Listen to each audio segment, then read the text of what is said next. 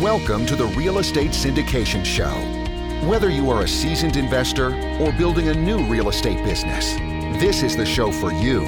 Whitney Sewell talks to top experts in the business. Our goal is to help you master real estate syndication. And now your host, Whitney Sewell. This is your daily real estate syndication show. I'm your host, Whitney Sewell. Today our guest is David Chesnosky. Thanks for being on the show, David. Thanks, Whitney. I appreciate it.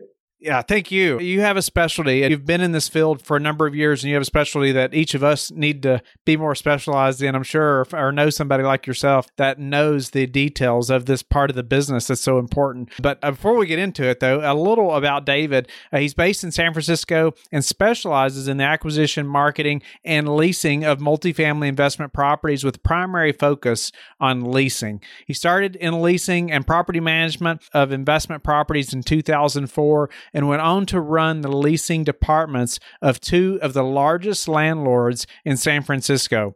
As a member of Compass Brokerage, he serves the requirement of his clients looking to lease a flat, purchase or sell a property, or helps them secure an individual or institutional investment. So, David, before we get into the details of leasing and why that's so important, give the listeners a little more about who you are and your background. Yeah, no problem. So as you mentioned, I am an agent with Compass Brokerage, but I do own my own leasing business within Compass. It's called Renting SF. Started in multifamily leasing and property management in 2004. I'm actually from the Bay Area. I'm from the town called Burlingame, which is about 20 minutes south of San Francisco. My dad's from San Francisco, so I spent a lot of time as a kid in San Francisco. My dad was actually in construction. He was a plasterer. So I spent a lot of time around, homes and apartments and helping him on the weekends and the summers.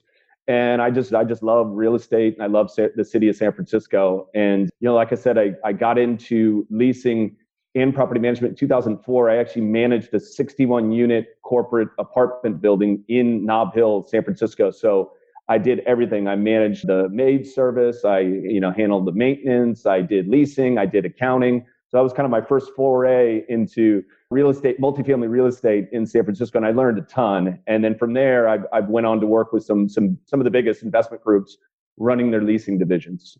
And I've also, leased obviously a ton of apartments myself. Wow. Okay, so a leasing business. So what if you're running a leasing business? What are you going to do for an operator? So we pretty much do everything. So the way it's set up in San Francisco, which I'm sure is different than other cities and even other major cities. So I will go meet with an owner operator, and I basically would say, look, I can handle all of your leasing for you. So I'm going to come in. I will help you with, actually even taking a step further back, if they want some assistance or they want guidance on how should I make some changes to the unit? Should I add something? Should I remodel it this way? What color should I paint it? Stuff like that. So I'll give them advice on that based on, what renters want and what they're looking for. After that, we do it all. We handle the photography, do all the marketing, build all the ads, put them up on all the different rental websites. I mean, there's 70 different rental websites now that we advertise on, including Craigslist, which actually Craigslist, believe it or not, in San Francisco is still probably the best rental website to get leads from renters. And it's free. Zillow is probably number 2. So I do all the advertising. We do all the tours. So, obviously we're selling the neighborhood. We're selling the building, selling the unit.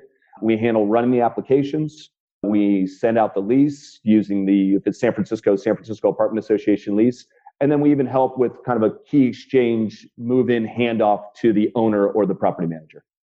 Okay, so through that whole leasing process, and really, it's neat that just a niche of the management business that you're focused on, and to do it so well, it's great because I can see that's all the day-to-day grind that a management company is going through in operating an entire property. The leasing portion is so important; it's crucial, and so I can see where there could be real big value in hiring someone that's an expert and that can just focus on that. But then also your market expertise, like you're talking about, and this is something I think that a lot of people don't think about or take for granted, is like having somebody like yourself on the team that understands the market well enough that you can say, well, this is what a lot of other units or look like, and this is what we should have in this unit to get the most rent, or this is what people are looking for, this type of countertops or this type of color or carpet or whatever. So I can see the value there, having somebody with that expertise, especially long term with that unit.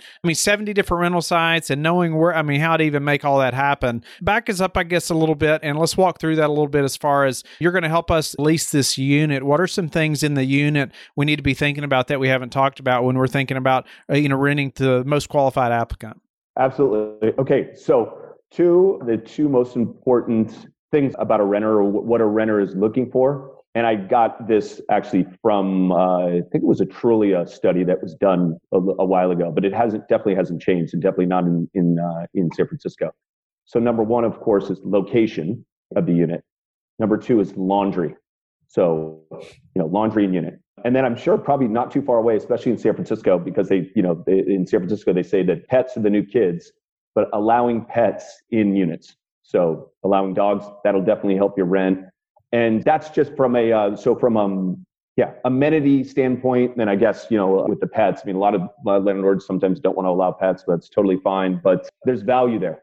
And then, in terms of like the unit, there open floor plans, open layouts, opening kitchens, nice light colors, neutral colors, stainless steel appliances, hardwood floors, of course, exposed brick. This is my office. Actually, I'm not in an apartment, but you can get an exposed brick wall.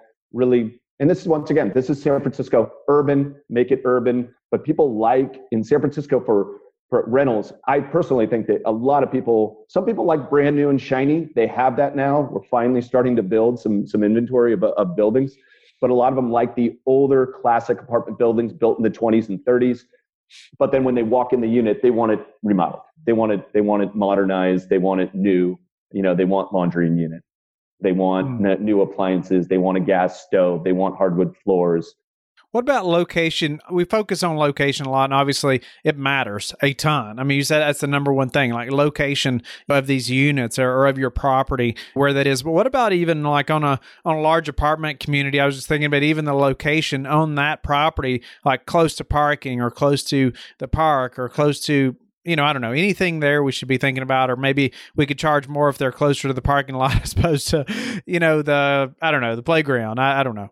Yeah, no, you're absolutely right. I'm going to kind of divide up because you mentioned large apartment communities. So we have a lot of those now. Neighborhoods like South of Market, Mission Bay, Dog Patch, Mid-Market is mainly where in San Francisco where a lot of these large apartment buildings have been built. So within there, those are new apartments, non-rent control.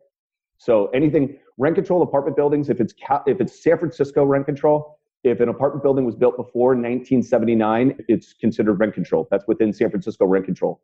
If it's now, there's new California state rent control now. So if a building was built 15 years ago, so now 2005 or sooner, it falls under statewide California rent control. So they're different. But San Francisco rent control, what is more strict trumps the other one? But there's dates in there that you have to pay attention to. So I do a lot of leasing for a lot of older apartment buildings in the neighborhoods, in different neighborhoods. So in terms of like pricing a unit and how I price a unit, absolutely. All those things you said, it can be, it's on the top floor. It's obviously this unit is a little bit bigger than the other one. So you really have to price these units when they hit the market by the unit. I always tell my clients, never comp or price your units off of Zillow, like Zestimates. No offense, Zillow. Like I love working with Zillow. They send me a ton of leads. It's great. Or Craigslist, because those are asking rents. Those aren't achieved actual, rents. So right. Yeah, you really have to look at even the season too. The busier season of leasing in San Francisco is, March or April all the way until kind of mid-October. So it's a little slower in the winter months. But yeah, square footage, location of the unit. Does it have a view? Is it close to a park? Is it close to, in San Francisco, is it close to a shuttle stop? Is it close to like the Google shuttle stop or the Apple shuttle stop or the Facebook shuttle stop? Because you have a lot of employees that live or that work in Silicon Valley but they shuttle back and forth every day between San Francisco. And a lot of those larger tech companies, like I said, like Facebook, Google, Apple, they have shuttle services that run from San Francisco to their campuses and then back at the end of the day. So if it's close to a shuttle stop. Of course, retail, is it a block off of, a main street that has a lot of cool restaurants, bars, cafes? So there's a lot that goes into it in terms of coming up with a price and putting it out on the market. A lot of great things there to think about when we're thinking about location. And the number two thing you mentioned was laundry in the unit. So that's the importance of things that are in the unit. You say that's our number two thing. Like, we need laundry in the unit. Yeah, you'd be surprised how much the rent, a lot of the older buildings will have laundry in the building. But these days, if you can have a laundry unit inside the unit, it's kind of harder to do with older buildings, but if you can do that, you'd be surprised the increase in rent that you can achieve by having it in the unit. It's just something that people really want. And believe me, I lived in these old rent control buildings, and I love it. And then I moved to a unit that had laundry in unit, and it's very nice to have. And then once you have it, it's like kind of hard to go back. But yeah, it's, like I said, it's an amenity, it's a value add, and it's valuable, especially in San Francisco. A lot of the newer buildings, pretty sure that almost all of them are probably adding laundry in unit, whether it's a nice stackable or if it's maybe an under the counter. And that's the other thing too, is that I've seen the value in, when I talk about a laundry unit, depends on the size of the unit, but it doesn't have to be like a side-by-side large washer dryer, because you're talking about, in San Francisco, a lot of the apartment units that I rent, studios, 1 bedrooms, 2 bedrooms, they're 300 to 1,000 square feet. So there's not a ton of space. So even if it's a nice little combo washer dryer that you can put under the counter in a kitchen, and those combo washer dryers, they wash pretty well. They don't dry very well from what I've heard, but still, just at least my wife hang dries all of our clothes, and we have a stackable washer dryer. We could probably do a combo, because when we take everything out, we just hang dry it. And, but even that will create some nice value. And is that expected per class of unit? I would say, like, there's certain markets where, like, okay, class C units are known to, they'll have a laundry facility on site, but probably won't, have any laundry or washer and dryers in the units. And that's kind of expected. Let's say, in a class C property where, if we put it in there, then now, or it's known that class B is, usually going to have it inside. Is that typical as well? No, that's a really good question. So let's see, from an apartment community standpoint in San Francisco now, rents have gone up so much.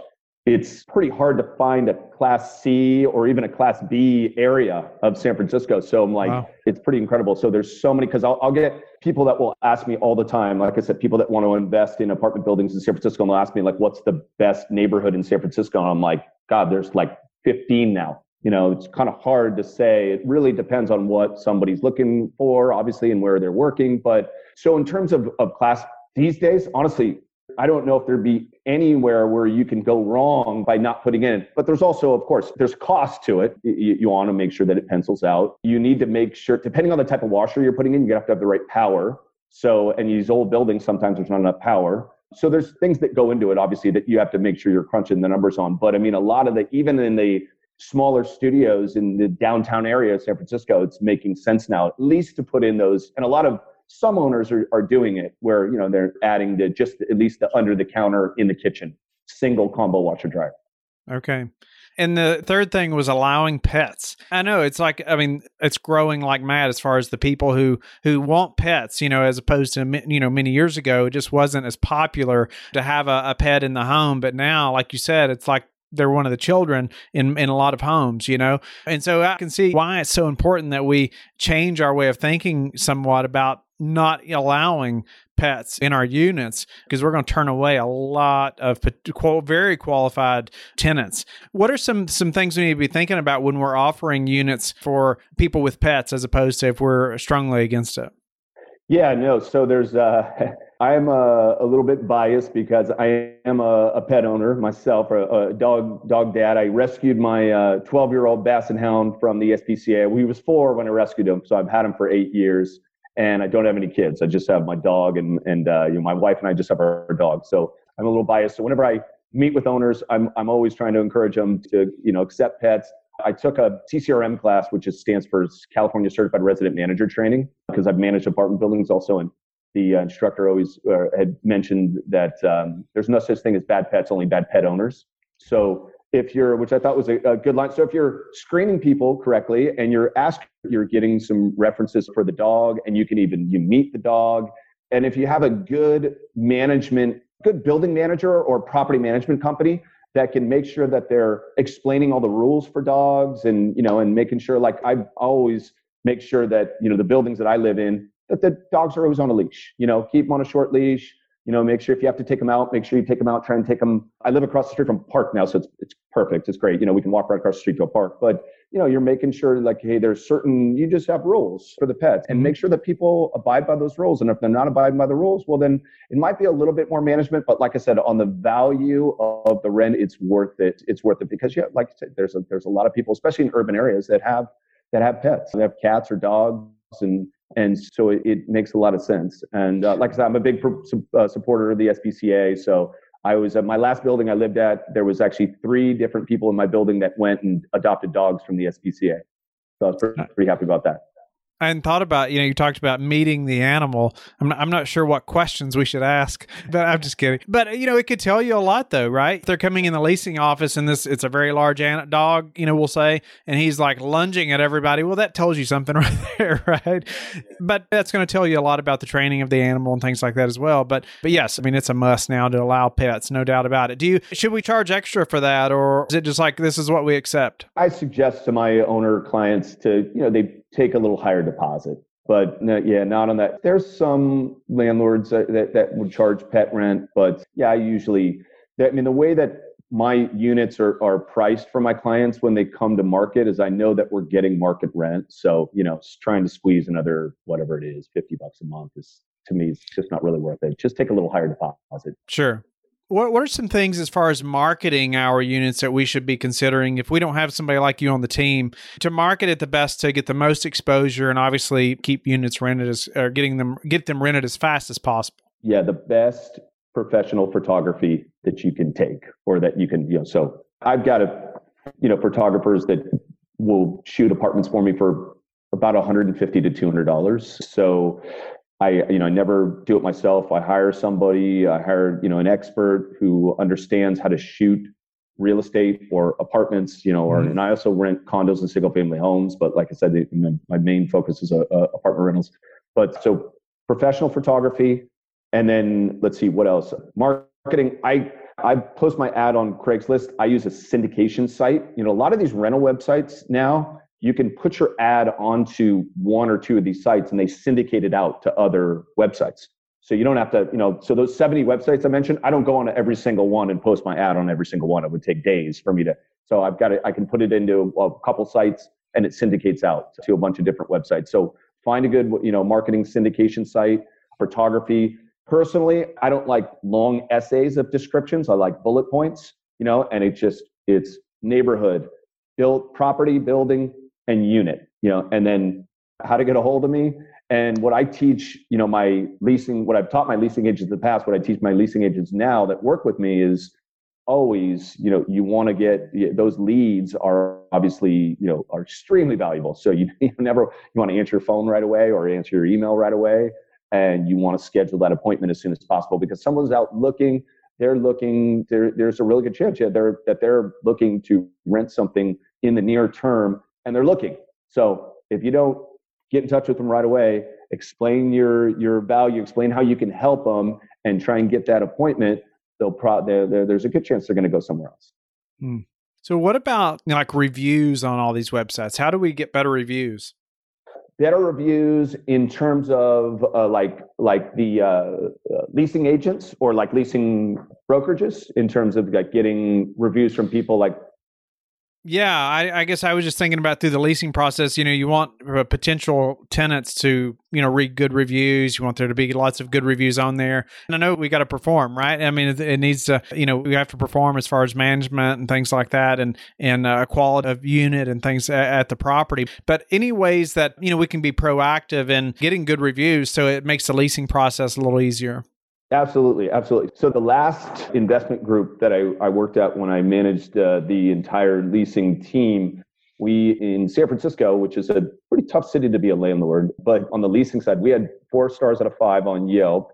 And now with my leasing company that I started, where I've got 5 stars. And the thing that I always have told my agents, and then I always remember myself, is that leasing is a service business. It's not a sales business. It's a service business. So you're there. It's moving and trying to find a new place to live is stressful. So you want to be there to, obviously help them. I'm an expert in San Francisco. I'm very confident I can find you a place to live. So I always keep that mindset. It's a service business. I'm taking care of. I have my owner clients that I'm working with, but my clients are also tenants and renters and potential renters. So I want to make sure that they're happy. And I can't tell you how many times you'd be surprised that people will email me or call me. And then when I meet them and I show them a place, they're like, I called like 4 different places and you're the only one that answered the phone. You're the only one that got back to me. And just staying in contact. And I always try and be as upfront as possible with people, upfront about the area, upfront about the building. I don't like somebody to get to a point where they have a lease in front of them and they're looking at the lease, or God forbid they move in after the fact, and like, hey, you didn't tell me about this. I didn't know about this. It's so much better. That's why I rarely have, I'm not perfect, but rarely have I had situations where people, like I said, they have a lease in front of them and they have all these they have questions, or they're surprised, or after they move in, they're surprised about it. Because I've always thought that, you want to just make sure that you're upfront about everything ahead of time. You don't run into problems down the road. And then everybody's happy, because I don't want to put somebody into an apartment where they're not going to be happy, or they're going to be upset. No surprises. In. So I've always done that. So it's service-based.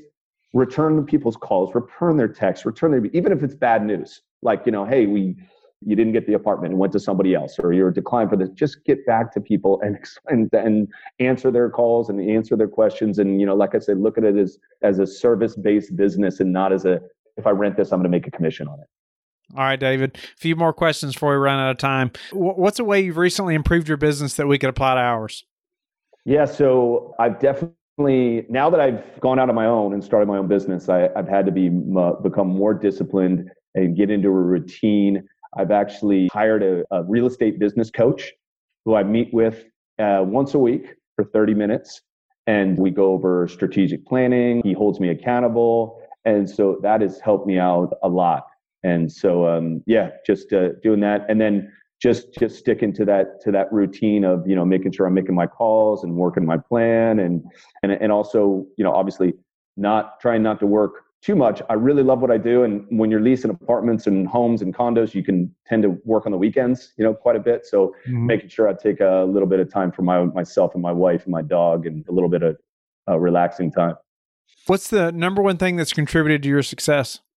I'm very fortunate and lucky to have grown up very close to San Francisco. I love the city of San Francisco. I love the people. I love the culture. I love the buildings.